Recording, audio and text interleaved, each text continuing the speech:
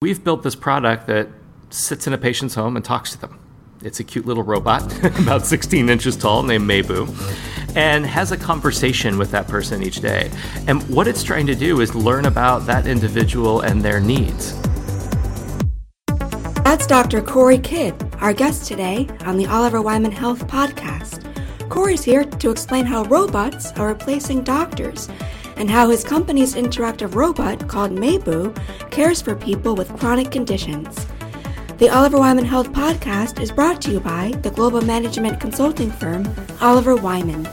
To learn more, follow us on Twitter at OW Health Editor and subscribe on iTunes. Hello, and welcome to the Oliver Wyman Health Podcast. I'm Sam Glick, partner in the Health and Life Sciences practice here at Oliver Wyman. In this episode, we're speaking with Dr. Corey Kidd, who's the founder and CEO of Catalia Health. It's a cloud-based healthcare platform based here in San Francisco.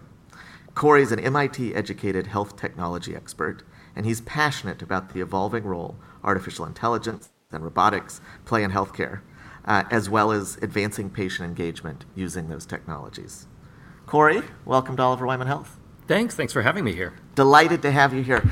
Before we dig in, tell us a little bit about yourself and Catalia and how you ended up here. Sure. So quick background is I've been building healthcare technology for over 2 decades now. About half of that time was in academia. You mentioned one of my stops along the way at MIT, about 6.5 years there. And the last 10 years, I've focused on commercializing this type of technology. Overall, it's been about taking cutting-edge technology, which is kind of cool and fun, but focused on solving real-world healthcare challenges, particularly around adherence and behavior change, and helping patients better manage the challenges that are going on in their lives. So the quick introduction to Catalia Health is we focus on chronic disease management. So we help patients who are dealing with things on an ongoing basis to do a better job of that, get them information and keep them better connected to the people that are providing care, the doctors, the nurses, and the pharmacists. Terrific. And, it's interesting. So I think some of us have reflected on the first revolution in modern medicine was really about fixing what used to kill people very quickly. Things like infectious disease, women dying in childbirth, making it so that when you go into the hospital, you have higher odds of coming out than you do of not. Some things that were in their own way incredible scientific revolutions. But as a result, we now have people living a lot longer than they used to. We have diseases like diabetes and congestive heart failure and cancer and any number of other diseases that, while not quite diseases of old age, are the kinds of diseases that are diseases of affluence and diseases of longevity that are killing people, chronic conditions that are killing people. And we haven't quite had a revolution in those. We've talked a lot about behavior change and preventative health. Do AI and robotics look like that kind of revolution that we saw in infectious disease with modern medicine for diabetes and CHF and other chronic conditions, or what role do they play? Well, I think they're an important component of it, right? You talk about these things that we're now living with, for not days, the stuff that you talked about that killed us a century ago. If you found out you had one of those, that was it. Yeah. Now you're diagnosed with something that are these chronic conditions, and you're not living with this for weeks or months. It's often years or even decades. And so the challenge then is that medicine today doesn't happen so much in a medical location, right? It's not happening in the doctor's office or in the hospital. It's happening in our everyday lives. And so I think there are a number of pieces that make up this next revolution that we need to have happen. Technology definitely plays an important role, but so does the intersection of psychology and medicine. Just understanding not only clinically what should we be doing if we're diagnosed with one of these things, but how do we actually do that? How do we fit it into our lives? And the reminders and other things that technology are able to provide is one small component of that. And we've seen a lot of people trying to build that part of the solution. But how do we get even smarter with how technology interacts with us in our everyday lives and supports the things that we're trying to do? One of the challenges that we see is, if I am diagnosed with a condition, or maybe I get a new treatment for something I've been dealing with, I'm really motivated right then to do it. And I set out to do it every day. Now, the reality is a few weeks later, maybe not. I'm probably not doing so good. A few months later, even worse. So how do we help support people in the things that they're trying to do already? And do you have an example of that? Give me a Catalia patient story. So I could talk about a couple things. I'll talk about what we're doing at Catalia Health. We actually just launched a product for heart failure patients. And we think about patients in particular who've been recently diagnosed. And so what that actually means for that person is they probably went into the hospital with chest pains. Suddenly they have this diagnosis. A few days later, they've got this bag of new medications they're taking. They're told to be on a low sodium diet. Oh, you need to check your weight every morning. There's all this stuff that's overwhelming. And, so we've built this product that sits in a patient's home and talks to them. It's a cute little robot, about 16 inches tall, named Meibu, and has a conversation with that person each day. And what it's trying to do is learn about that individual and their needs. Now, we build these around particular disease states. So in heart failure, it knows to check in with that patient each morning about their weight and, how's it going with your meds today? And can we talk about that low sodium diet some more? It's really important that you stick with that. So it's about helping to use the educational content that we already know is delivered to a patient on that last, hour or so before they leave the hospital by the discharge nurse. Yeah. But that's pretty overwhelming. How do we spread that out over time? How do we check in with that patient? And then how do we take what we learn from those conversations and get back to their cardiologist or their general practitioner or the care manager nurse, someone who's providing that follow-up. So now they know how that person is doing and can reach out and give them a call if they need some help. And I mean, Meibu's a fascinating, I think, concept and a really compelling intervention. But it's not a new idea. So that, historically that person would leave the hospital and we would follow up with a phone call. Or we might send a home health worker to their home, or we might bring them back in, or we might even assign them a nurse care manager. Is Meibu a replacement for all of that? How does she fit into all of that? So you've got all these people that are working on doing this job today, and they're doing a great job of it. The problem is they're stretched too thin. Going back to what we were talking about a minute ago, we've got about half of the adult population in this country dealing with a chronic disease on a daily basis. And, so that would leave the other half to care for them, I guess. Yeah. So just in terms of numbers, we can't have the frequency of follow-up care that we'd love to have. We're doing work across a number of different disease states. Sometimes our patients might today get a call a week, sometimes a call a month, sometimes it's less frequent than that. So instead of replacing those people, we're augmenting them. We're giving this tool to the patients that gets the information back to the human caregivers, if you will, and letting them follow up now on an as-needed basis. So instead of let's schedule a call on the calendar every month and, give you a call, oh, hey, how's everything been going the last month? Well, 3 weeks ago. Now we can call when there's an issue. So those same people are still providing the care, but they can really provide the care when that is needed, as opposed to just we kind of spread it out over everyone now as best we can. Yeah. No, it's fascinating to me, and I think kind of about the role of technology and engaging with people. And, I think at first blush, many of us will think about something like Meibu or a technology in the home and wonder if it's kind of off-putting or if it is a cold substitute for human interaction. And then as we look at other kinds of interventions, we know that cognitive behavioral therapy online actually works better, not worse, than in person because people are more forthcoming. We know that people are willing to talk about things on social media or in patient support groups online that they would never talk about in person. And are you finding some of that with Meibu? Is Meibu engaging with people in ways that humans actually never do? Absolutely. So, Meibu is not just a new concept we dreamed up at Catalia Health. So this company is about 4 years old. The work behind Meibu goes back almost 2 decades now. And so it really started with a foundation not in technology, but in psychology. And so when I started working with these kinds of robots, I'd already been in the health tech space for a little while, started playing with these, cute little interactive robots, thought there was some promise there, and spent a few years doing this whole series of studies about the psychology of interaction. A lot of us spend a lot of time in meetings face-to-face with other people. If you're like me, you spend a lot of time on airplanes getting to this meeting, sometimes more than you spend at the meetings themselves. I just did that this week. Why do we go to that effort? Because face-to-face really makes a difference. And we actually know psychologically what that difference is. When we're face-to-face with someone, we're more engaged in the conversation, we're creating a stronger relationship. There are a number of other differences as well. And as it turns out, those differences carry over into the world of technology.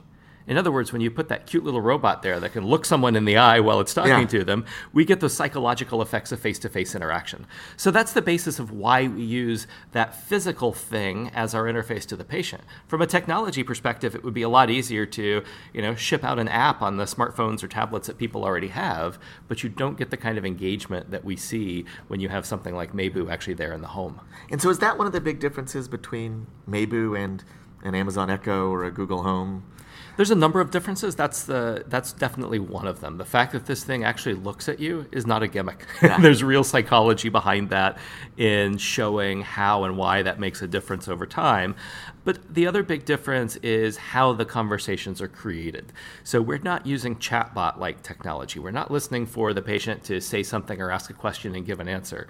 Meibu's actually driving the conversation.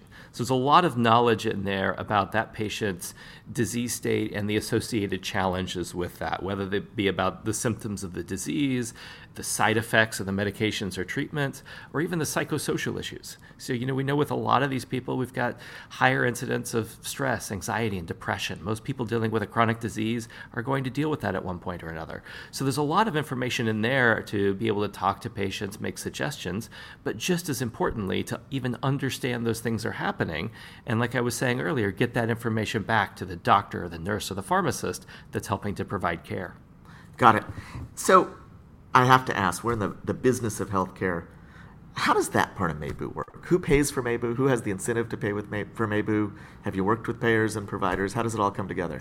So what we're doing on the interface side, how we're talking to patients, is definitely unique and novel and different. There's nothing else like this out there on the market. The business side of our company is deliberately the opposite. We're not doing anything new. Okay. You started talking a few minutes ago about how there are all these people providing care management today. We do the same kind of thing. So our customers are right now big pharma and large healthcare systems. In each case, they're looking for a scalable solution. They are spending a lot of money today on care management programs, and right now they're all human-powered, and they simply can't hire enough humans or can't afford to hire enough humans. There's both challenges, just the number of people out there and the cost of doing that, to have the frequency of follow-up care that we would like. So that's the world that we fit into. So, looking like a care management program at a pharmacy, or looking like, home health, sending nurses out to patients. So those are the worlds that we fit into from a business perspective. And is it working? Are there partners you can talk about? It is working. So we will actually be making some very exciting announcements later this year about several of our partners. We have launched a product earlier this year with Kaiser Permanente. So their patients are using our heart failure product. We're working with a number of other healthcare systems around the U.S. So we'll be launching with a few others before the end of the year. And on the pharma side, some of our large customers will be rolling out by this fall. So we've got a couple other disease states ready to go, and we'll be excited to announce who we're working with in the coming months. Well, that's exciting. We'll have to wait and hear. Where do we go from here, both, I think, at Catalia, but just in the industry in general? Well, I can start with Catalia because that's something I think about every day. Yeah. So, we're working on, broadly speaking, making Meibu smarter and able to help more people. And so that means a few things for us. Part of it, going back to the business question, is how do we take the things that we've built around certain disease states and get them out to more patients? The other is we're constantly working to build out around additional disease states. So, we've got a clinical team and a writing team is about half of our product team. Only half of us are people with technology backgrounds. And so we're always working to develop new content, new disease states, new information in the product so that we can help more patients. So that's going to be work for us for the foreseeable future. There's just a whole lot that we have to do there. More broadly, there are a lot of challenges to solve in healthcare. I think that robotics is having an impact in a few places. Robotics in healthcare in terms of surgery, in terms of delivering things around the hospital, or a few places that we've seen some interesting technologies in recent years.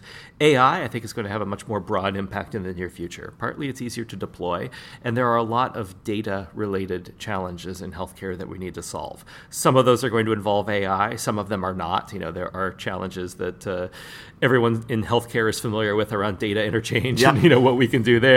But as we get smarter and more connected in terms of the data and the data that's available, then I think that's where AI can really come into play about how we solve some of these many challenges within healthcare. Thinking about that, if I'm somebody who works in healthcare, I'm a home health aide, or I'm a nurse manager, or I'm a case manager, or I'm somebody else, should I be worried? Should I be looking for a new job, or is this a supplement to what I do? I don't think there's any fear. I don't think we're going to have enough people to fill the jobs that we have for any point in our lifetime. So, it's definitely not about replacing those people. It's about filling in the gaps and providing additional care, because that's really what's needed. We're doing the best we can with the people that we have, but we'd love to be able to provide an even higher level of care to people. And that's the kind of problems that we're trying to solve. One of the things that we spend a lot of time thinking about and working on at Catalia Health is how we take this data that we get and integrate it into existing workflows. Yeah. So if you're the person on the other end, if you're the doctor, if you're the nurse who's talking to these patients, interacting with them on a daily, weekly, monthly, whatever basis, how do we get you the actionable data that you need that fits into the systems that you use today?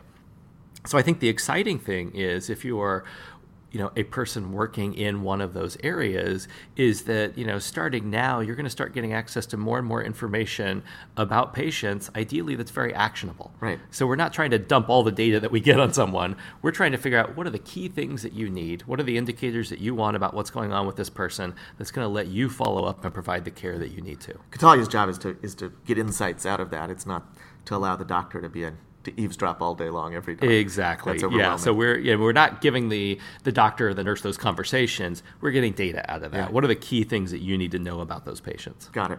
Corey, I'm going to ask you my last question. I ask this of all the guests. If you had all the time, money, resources, space in the world to do something to fix healthcare, what would you do?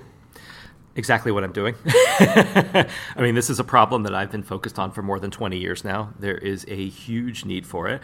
I think we're making some great advances, but there's, so much more to go. And so I'm constantly working to figure out ways that we can do this, at scale, do it faster. How can we really get there in solving some of these challenges around chronic disease management and aging? Terrific. Dr. Corey Kidd, thank you very much. It's been a pleasure having you here, and I'm sure we'll talk again soon. Thanks so much for having me. This was great. The Oliver Wyman Health Podcast is brought to you by the global management consulting firm Oliver Wyman.